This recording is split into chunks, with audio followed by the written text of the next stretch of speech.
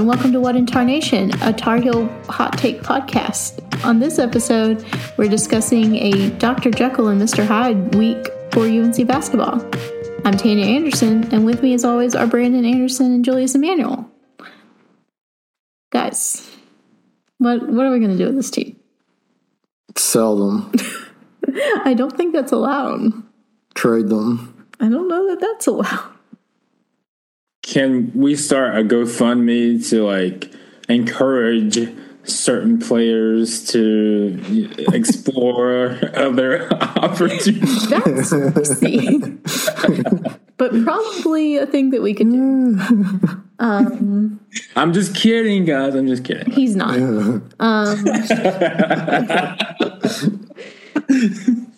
This team is so frustrating because after the Clemson game on Saturday, things seemed like there might be some hope.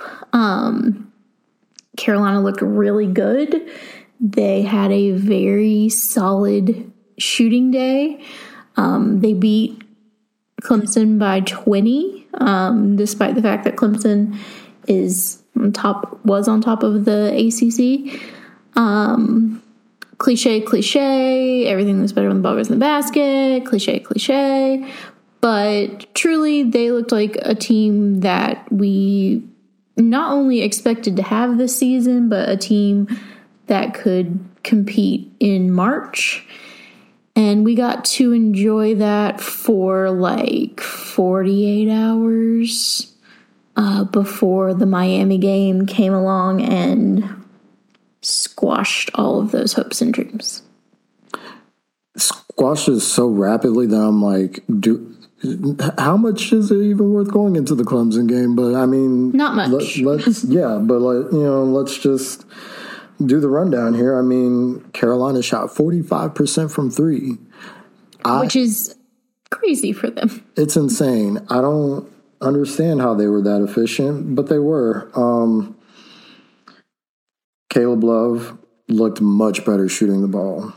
He was a very efficient Caleb Love, which we have not seen much this season. Yeah, and his field goal numbers, I mean, 12 is a lot for a college player, but for him, that's actually pretty low.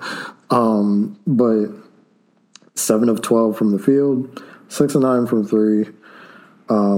RJ Davis, not too far off from Caleb's efficiency, 5 of 12 from the field, 4 of 10 from three. Pete Nance was really the only person that shot more than 1 3 and struggled.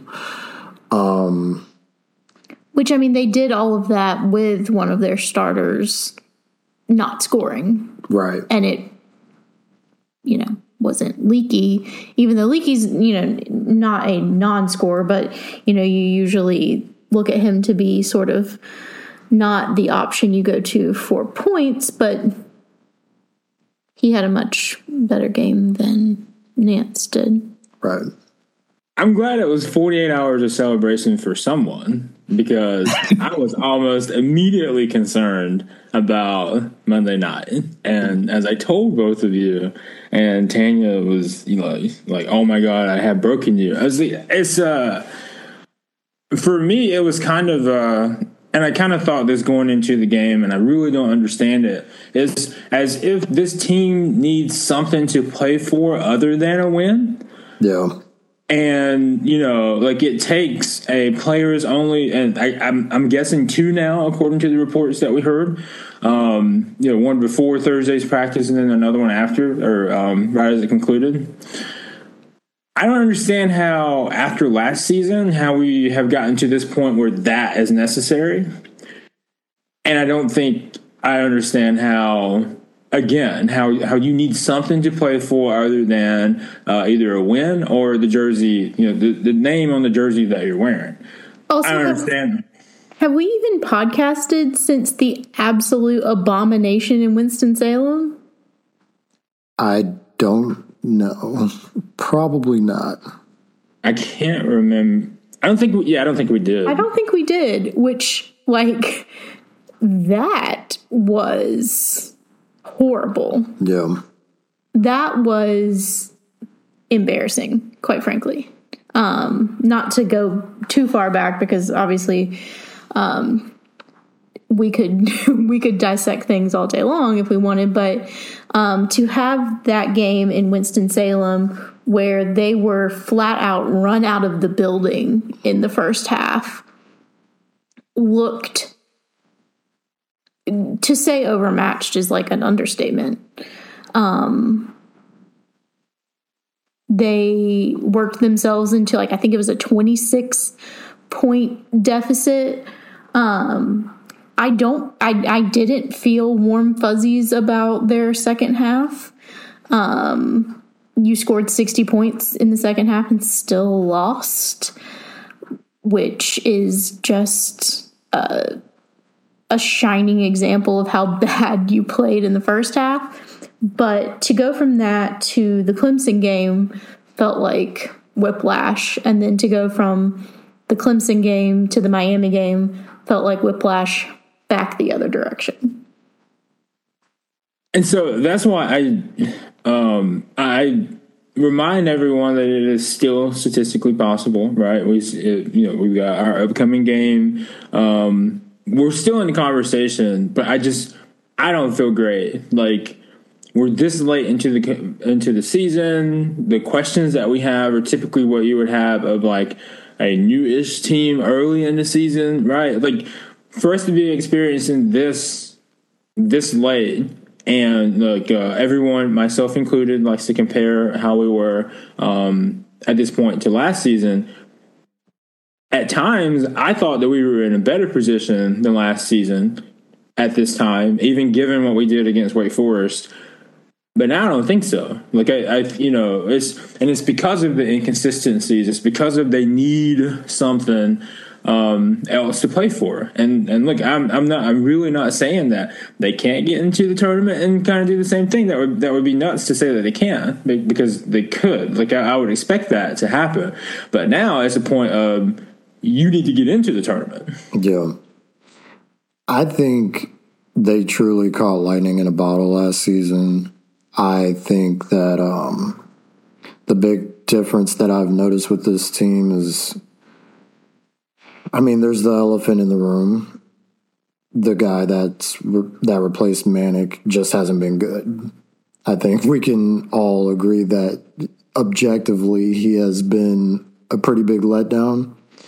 He's not the only problem with this team, of course, but it's hard to replace a guy that you relied on for consistent offense with another guy that you can't rely on for offense when the other people are also struggling to shoot.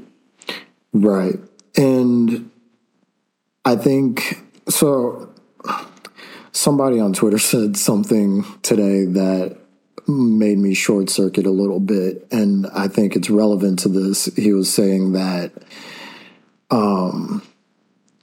he basically made it sound like Hubert Davis doesn't call plays for this team. And I feel like at times that I've felt that way, but I feel like realistically the problem with this team is just that it doesn't really matter what they run. They can't shoot. I mean, Clemson gave UNC those shots. They just happened to make them that day. Miami gave them the same shots. They missed a buttload of them. But when you tiptoe to the line with one hand on the ball that you feel comfortable doing and you still miss it without it being touched by anyone else, yeah, it doesn't matter what play you draw up if you can't execute, which they frequently have. Like I even said that we should probably patent these scoring droughts that we have, because we're going these 5, 6, 7 minute scoring droughts in the game, and it's like every game after even the Clemson game, we still had scoring droughts, but we were actually making them, to end those. But it's kind of crazy. And I think the thing with the Miami game that is just absolutely brutal to me is if they shoot merely badly from 3, they win. Yeah. but they couldn't even muster merely bad. It was atrocious, awful, terrible. Was it 16%? Yeah, 16% from 3. 5 of 31? Yep. Like, I don't know why you shot that many with that few going in. Mm-hmm. And weren't like, maybe I'll try. And that was another thing, was like, they were extremely efficient on their 2-point field goals. Yep. Like, extremely efficient. But the problem was that they shot so many threes and couldn't buy one. And I just don't know why there's not like a, when I don't pull up from 3, they're going in more often than not. But when I pull up from 3, they're just not at all. And that is not a realization that happens at any point. One, that's all without getting into the fact that Miami beat them in their own game and won the free throw battle and we talked about this when it was coming up with like the state game and all this stuff, where I think I said something in the realm of, you can't make that your entire offense. That is a very bad idea. Well, this is why it's a bad idea, because Miami shot 26 free throws. They made 22 of them. UNC shot 15. They made 9 of them. And then that's another problem. If you're going to make your strategy drawing fouls and getting to the free throw line, by God, please make them. And get to the free throw line more. I mean, Miami is a smaller team than UNC. And, I mean, Leaky is 6'9". Not according to Corey Alexander, he's not. Right. I don't know what his problem is with all that. But Bacot is 6'11". I mean, he should have been cleaning the boards like it was his job. And he had 4 rebounds? I don't even understand that one. And that equated to not that many second chance points. I mean, UNC and Miami were tied at 14. And so, like, there's just a lot of little things from that game that it's just like, you did this before, what happened? You've done this before, what happened? You've done this before, what happened? And I feel like that's been every game to some degree, because I feel like everything has felt very fluid with this team, and which is just a fancy way to say inconsistent. Yeah, to Armando's credit, like, you can't, or you shouldn't, I know he's a great talent, but you should not expect him to be able to play through every double team like that, especially when he's not getting any help from anybody else.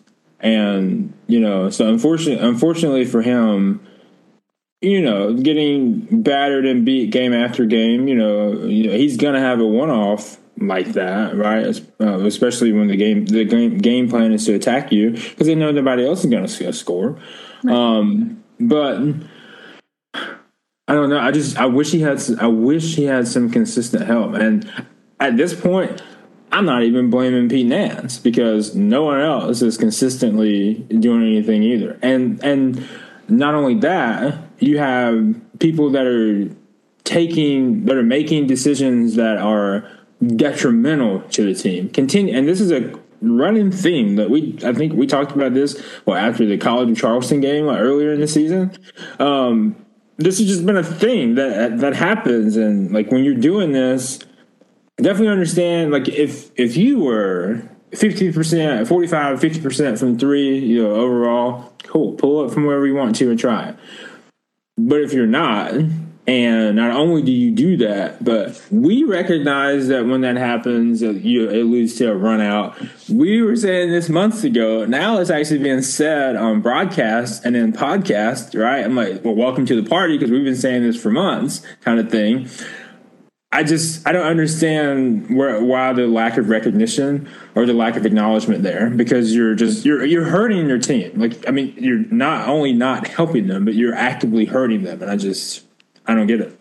I posed a new rule. I think it was either 1 or 2 podcasts ago that until you are shooting 50% from 3 for the game, you are not allowed to pull up for a 3. I would like to enforce that a little stronger going forward because I feel like it is actually an inspired rule. You shouldn't be 2 of 12 from 3. Like, you absolutely should be banned from shooting off the dribble, which I feel like murders this team. Not everybody. It's an unforced decision. Yeah. That just is not, like, there are fine 3-point shots that don't go in, and then there are really bad 3-point shots that don't go in, and 10 or fewer seconds into the shot clock, off the dribble, when you, like, barely got around a screen, that's probably not it. And, like, the Clemson game's a perfect example of how when you actually are doing that, they look so much better. I mean, they had 17 assists against Clemson. Against Miami, they had 6. Mm-hmm. Those assists were because people were catching and shooting, or they were getting it to Baycott. Those are the 2 things that you need to be, like, really doing to win these games, and they're just not doing it. And, like, I will say with the Miami game, the one thing that I noticed, and it's like partially giving Miami credit, but also it's a criticism of the backcourt, is in the second half, they were blitzing the pick and roll like nobody's business. And while that's all fun and great, I know that's a good defensive strategy if you have a backcourt like ours, but, like, that's the problem, is, like, you have to be able to work around that. Usually when that happens, the big man's open because they've rolled to the paint. So if you need to kick it around to get it to him, do it. But, like, you can't just hold it and then turn it over, because that's what happened a lot. And I think that is the problem that makes people say stuff like Hubert doesn't run plays. Yeah. Because I feel like he calls a play, but they abandon it very quickly in favor of, oh no, oh no, oh no, and it's a mess. Yeah. That's not a play calling problem. That's a not having the poise to see it through and just immediately hitting, like, the eject button. Yeah. When, like, you know, there you have to, like, be a quarterback that's willing to, like, let people finish their routes and that kind of thing. Pulling all kinds of metaphors here, but, like, you can't just immediately say, like, oh, what we were supposed to do isn't there, so I'm gonna chuck it. Yeah. The only thing that I'll fault Hubert for is at least what he says publicly, when he says that, you know, he can't get on these guys, like, he loves these guys. And I'm like, sir, that's not working. Sometimes you need tough love. You can still love them and tell them that they're underperforming if they didn't already know that. Yeah, I said that I did not really think that it's not the destination, it's the journey, live, laugh, love coaching mantra was going to be an effective one. You know, I think you can be somewhere in between. I'm taking away your team gear and, like, we're just happy to be here. Have we reached the point where we just need to try that? Like, can we? I mean, what we're doing is not working. But, like, I feel like you can be somewhere in between those things. Like, you don't have to be the, like, unloving sort of, like, dictator. Yeah. But you also need to demand accountability when you know your team is better than they're showing.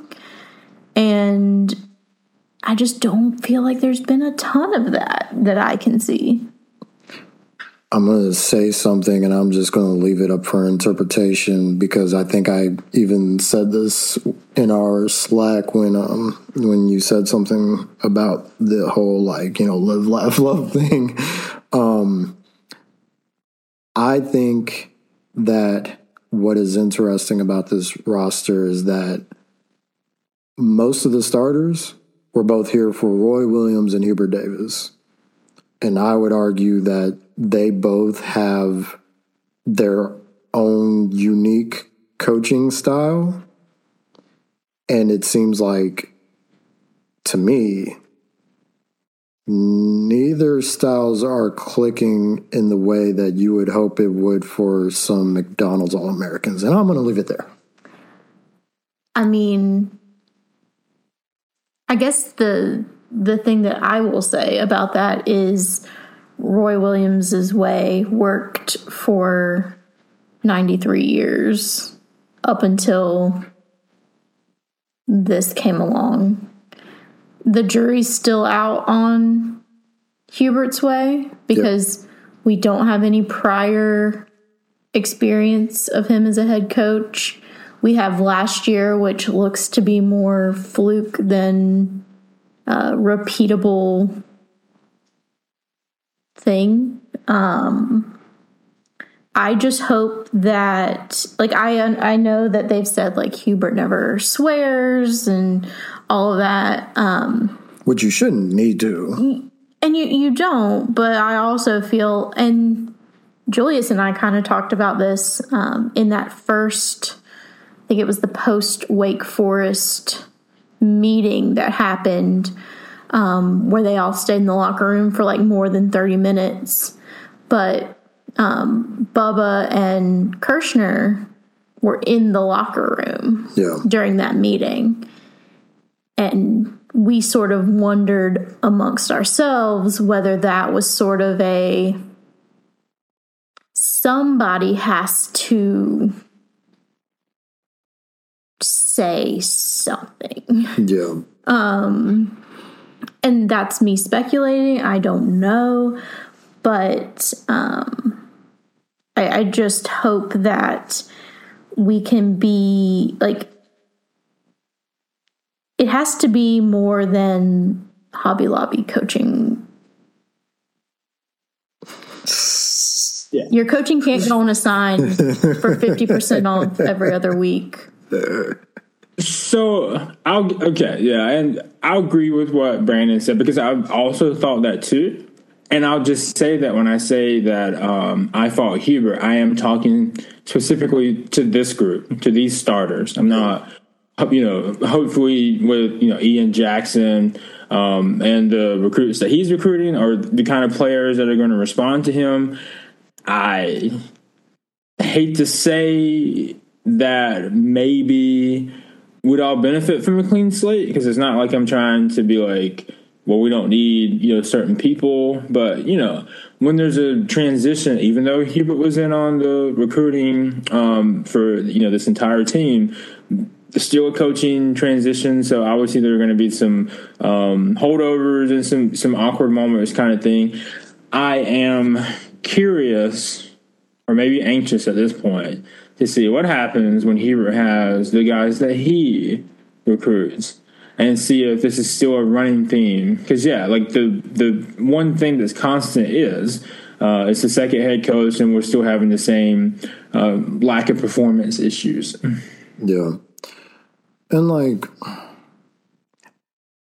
I think one thing that is missing from this team, and I almost don't even want to say it, because, I feel as though Bacot is the closest to this. One could argue that he is this, and I cannot really argue it definitively, but I feel like this team's just missing somebody with some dog in them.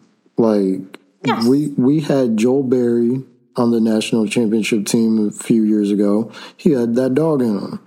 When when the 2016 team made it, Bryce Johnson, he had that dog in him. Marcus Page really did too, honestly. Ty Lawson, Tyler Hansborough. We were talking about this when we were watching the Tyler Hansborough ACC network thing on Saturday, where I think Bacot is the closest thing that we have to that, but like Tyler Hansborough would rather walk through fire on nails than to lose. Yeah. And I just don't see that same level with the majority of this team. And I don't understand that, because it's just like, why are you okay with losing? Well, see, I thought it was going to be RJ Davis. I don't know. Like, I have no reason to have thought that, but I just had this feeling like this season, I was just like, this is going to be where RJ Davis decides, like, you know what? This is my team and I'm going to run with it. And that didn't happen. I thought that we would see that from Caleb when he got on campus. That didn't happen. And there's just been a lot of like, I think it might be, no. I think it might be, no. And like, to be fair, they found a puppy and adopted it for the NCAA tournament last year.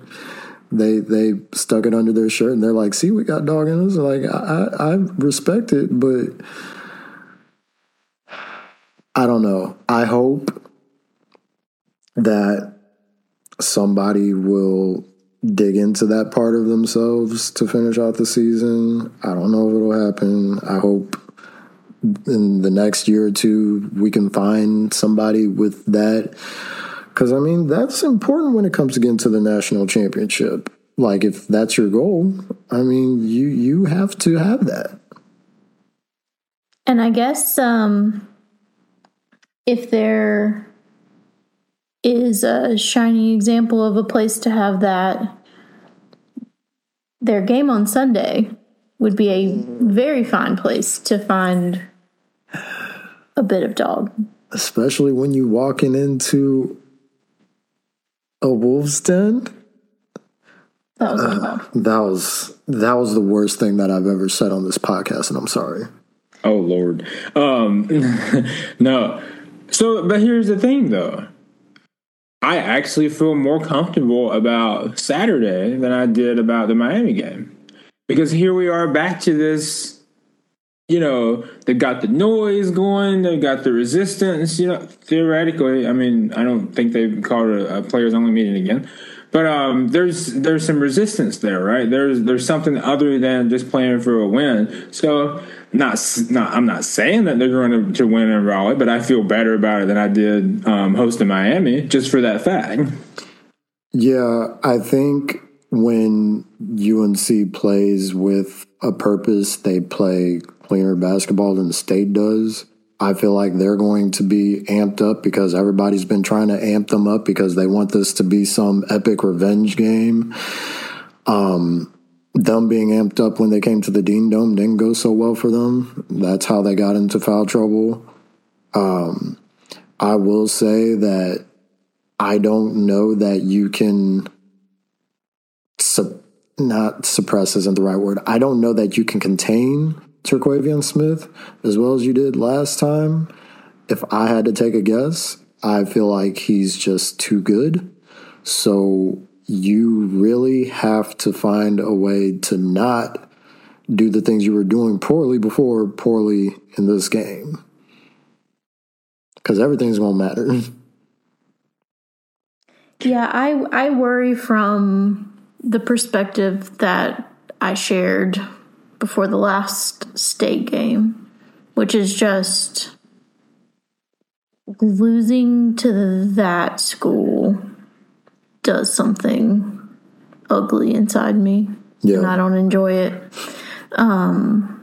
Well, if it's any consolation, I still think they're running with the reps draft to get them narratives. So yeah, that's definitely a thing. I mean, what was it? They were mad last night for losing to Syracuse. Yeah, because the refs were the enemy in that one. Well. So maybe we'll have a little more of that magic too. Yeah. Let's hope so. But yeah, I mean, just looking at the rest of Carolina's schedule after Sunday, at Notre Dame, I don't know what to think of that game. They played Duke really close last night. Carolina's not been good on the road. That's a dangerous situation. Against Virginia at home, I hate that, even with them being better at home this season. At Florida State, that's probably the game that you feel the most confident in, maybe, aside from it being on the road. Or the new bloods. The new bloods. It also could be the most terrifying game because they are so bad that if you lose that, it's over. All of it's done. I'd still take a gander and say that, because I haven't checked bracketology lately. I assume Lenardi had them in like first four out after. So UNC is last four in right now. Okay, so last four in, losing to. Okay, so maybe not, but I just assume from like an optic standpoint and just a projection, a forecasting standpoint, if we lose on Saturday, like barring some miracle, we're out anyway. We don't need to give. Oh, goodness gracious. Yeah, there's I'm just saying, you lose Saturday, and without some type of miracle, I don't see how you can do it.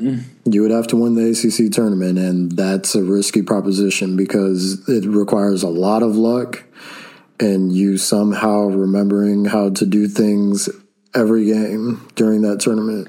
Do you think if they lose Sunday and win out, that's enough? That would mean beating Virginia. It should be enough. I think. Actually, I want to know Julius's thoughts before I keep going. I think it would depend on what you do in the ACC tournament at that point. That's fair. Not necessarily saying I'm not saying that you have to win, but you couldn't take an early exit. Right. Yeah.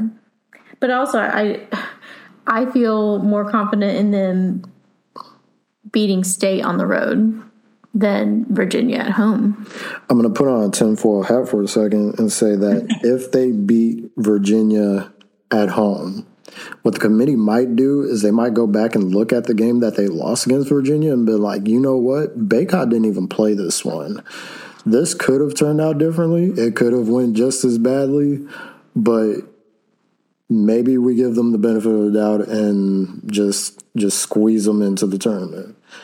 I think it also depends largely on what the other teams in that range do after that, and can you justify, like, yeah, maybe there's a reason why they lost on the road at Virginia, but if they beat Virginia and do some like clunker in the ACC tournament, I feel like you're going to have a hard time squeezing them in. And that's the rub. So losing, and I guess one of the other reasons why I'm just assuming that if we lose Saturday that we're kind of done. We're not also trying to prove ourselves. We're dependent on other teams as well at that point. And I just would not, I get it. Carolina's a blue blood, but hey, what if the community's also thinking, hey, Carolina was the number one team in the nation, and now they're down here fighting. They don't actually belong to be here over someone else. Yeah. So we could easily nip this all in the bud and win our next two, like we should. But, I guess we'll see whether I'm actually crying. No, not crying because I'm over it. But we'll see if I'm, as apathetic to the situation this time next week. Yeah. And adding insult to injury, Carolina's lone quad one win is no longer a quad one win because Ohio State has gone on and stunk it up. So thanks for that, guys. You had one job. One job. I cannot believe they ended up being as bad as they did. It's actually offensive to me. I mean, so millions of people were saying that about us too. Yeah, and that's very true. I will throw this out there. The one struggly part about the remainder of the schedule is I don't feel like the Duke game will hold nearly as much weight as the other games. I mean, it will definitely hold a good amount of weight, but like last year, we benefited from everybody being like Duke was a Final Four team. Like before they actually got there, by the time it was like Coach K's last game at Cameron, people had them on a very high pedestal. And I think that worked to our advantage because, you know, UNC was hungry. Duke was nervous to succeed on Coach K's big night. And Duke took a dump and UNC benefited from it. So, like, now it's just like Duke comes to UNC. I think it might be a quad 2 game as it stands right now. I got to double check. Right. But it doesn't have as high of tournament implications unless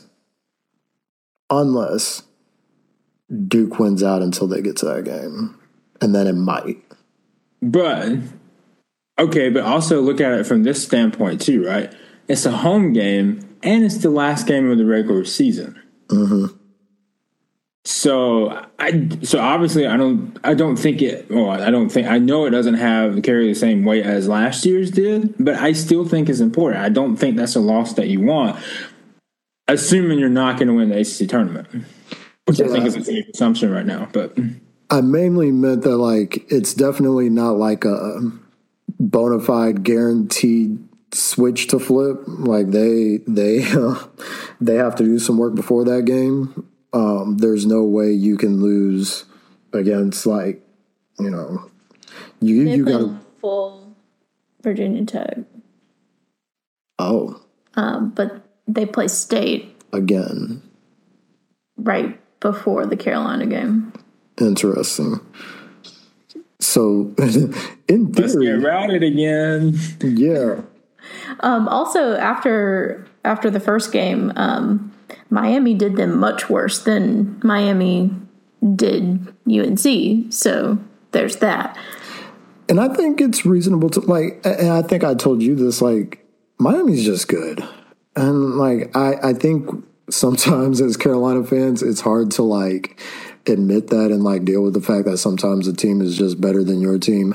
I feel like on paper, before the season started, I probably would have been like, it'll be a really good game, but I think Carolina would win. But, like, going into that Miami game, I was just like, Miami's just better. So UNC's got to play, like, the perfect game to win. Counterpoint, they did not. And if Carolina, again, shoots merely bad from 3, they beat Miami. Yeah. Which makes it all the more frustrating. And I guess Miami got what they earned in player roles. So I guess I'll put it that way. Like, don't, I'm not trying to do the Boeheim thing here, but, you know, we all remember the tweet back over at the end of the tournament, you know, with Wong. So, you know, I don't want to say you get what you pay for, but if you're going to go that route, you better do some of the things you're doing this season. Yep. But I guess we will wait and see what happens. I think in a lot of ways, whatever happens Sunday definitely level sets whatever happens the rest of the way. If they lose Sunday, I don't know how much there is. Obviously, there's pride, but it's going to feel a little bit like the band on the Titanic. You just have to really, really, really hope that you can figure out something, anything by the ACC tournament. And I know I keep bringing that up, and I know how hard it is, but also it's literally your only shot if we get to postseason and it's looking like you're out of the tournament. But we also talked about this. If you're talking about winning the ACC tournament, it means in my mind, staying away from Virginia, staying away from Miami, probably staying away from State, probably staying away from Pitt. There's no way that you are going to do that. And therefore, I don't feel optimistic. And then also, what are the odds that we're going to put on winning the ACC tournament and also making a deep run in the NCAA tournament? That's the thing. I feel like at this point, I don't feel good about, like, if we get into the NCAA tournament, I don't feel good about them really even making it to the second weekend. We really will just be happy to be there. Yeah. Well, at least we'll finally align in those in that mindset. We'll be able to put that on a cross stitch. I feel like at this point, making it to the NCAA tournament would be more about keeping the streak alive that was technically broken, but not officially broken, because there wasn't an NCAA tournament the year that they did not make it. I'm throwing up air quotes for people listening to the podcast, but and that didn't happen. I don't know what you're talking about. Exactly. So, like, I feel like that's really the only thing left on the line here, because, like, the top of the NCAA is really, really, really good. And UNC is not there. Yeah. Just show up. Just finish with pride. That's really what it is. That's all you need to do at this point. Just finish with pride. I just don't know if that's enough. Again, it's like a really bad reality TV show where you need the drama and everything else. And I'm like, no, go hit the court, play like you're supposed to play. Where I guess at this point, we're not even begging them to play like they're supposed to. Just playing them to play a little better than what they have been playing so that they can win. Yeah. But I don't know. I don't get it. Yeah, we'll see. And, maybe they're going to make us eat crow. I'd love for them to. I'm happy to accept that trade-off. If they want to make us look extremely silly for belly aching about them for an hour every week for the last 400, that's fine with me. But I would rather the black box of the season have a happy ending, and they can pull up receipts from this podcast, and they don't listen to this podcast, but if they did, somebody does. Somebody probably. But pull up the receipts, shove them in our faces. I would love that. I truly would, because nobody wants to witness not making the tournament after being preseason number one. That's just bad. If they win Sunday, I feel like we have to dedicate ourselves to a positive vibes only podcast next week for at least 1 week. Deal. Am I supposed to be sober for this? Yes. Podcast under the influence to be happy. Well, I guess, and the other thing that I would say too is, we also have a fan base that can't differentiate between what you're forecasting and what you're talking about at present, right? Yeah. So it's like, can y'all read? Sometimes on Twitter, I'm like, are you just skipping every other word? I like to skim read too. But we put specific things in because that when you tweet or you say something, people are going to feel a certain type of way. But you're trying to avoid it just to try to help them out. And they still skip it. They're like, oh, well, you should probably delete this because, we're not going to do this at the end of the game. I was like, I didn't say this was going to continue. I just said this is what's happening right now. Yeah. These are the perils of having a Twitter account as big as Julius's is, where I'm like, I don't feel this because the only person I complain to is you two. And really, whenever the THB Twitter is tweeting, it's like lobbing grenades and then just like running. And that is honestly like it's just not fun sometimes, which is why I don't do it more anymore. But it's much easier to just lodge my complaints at you two and keep it pushing. I would help out if Elon Musk would put an edit button because apparently I tweet sloppy. Elon, if you're listening to this, put in the edit button. Just do it. If my account was ever hacked, and I think someone's only ever tried to do it once before, but if my account was actually ever hacked and people saw my DMs, I don't know that I could come back from that.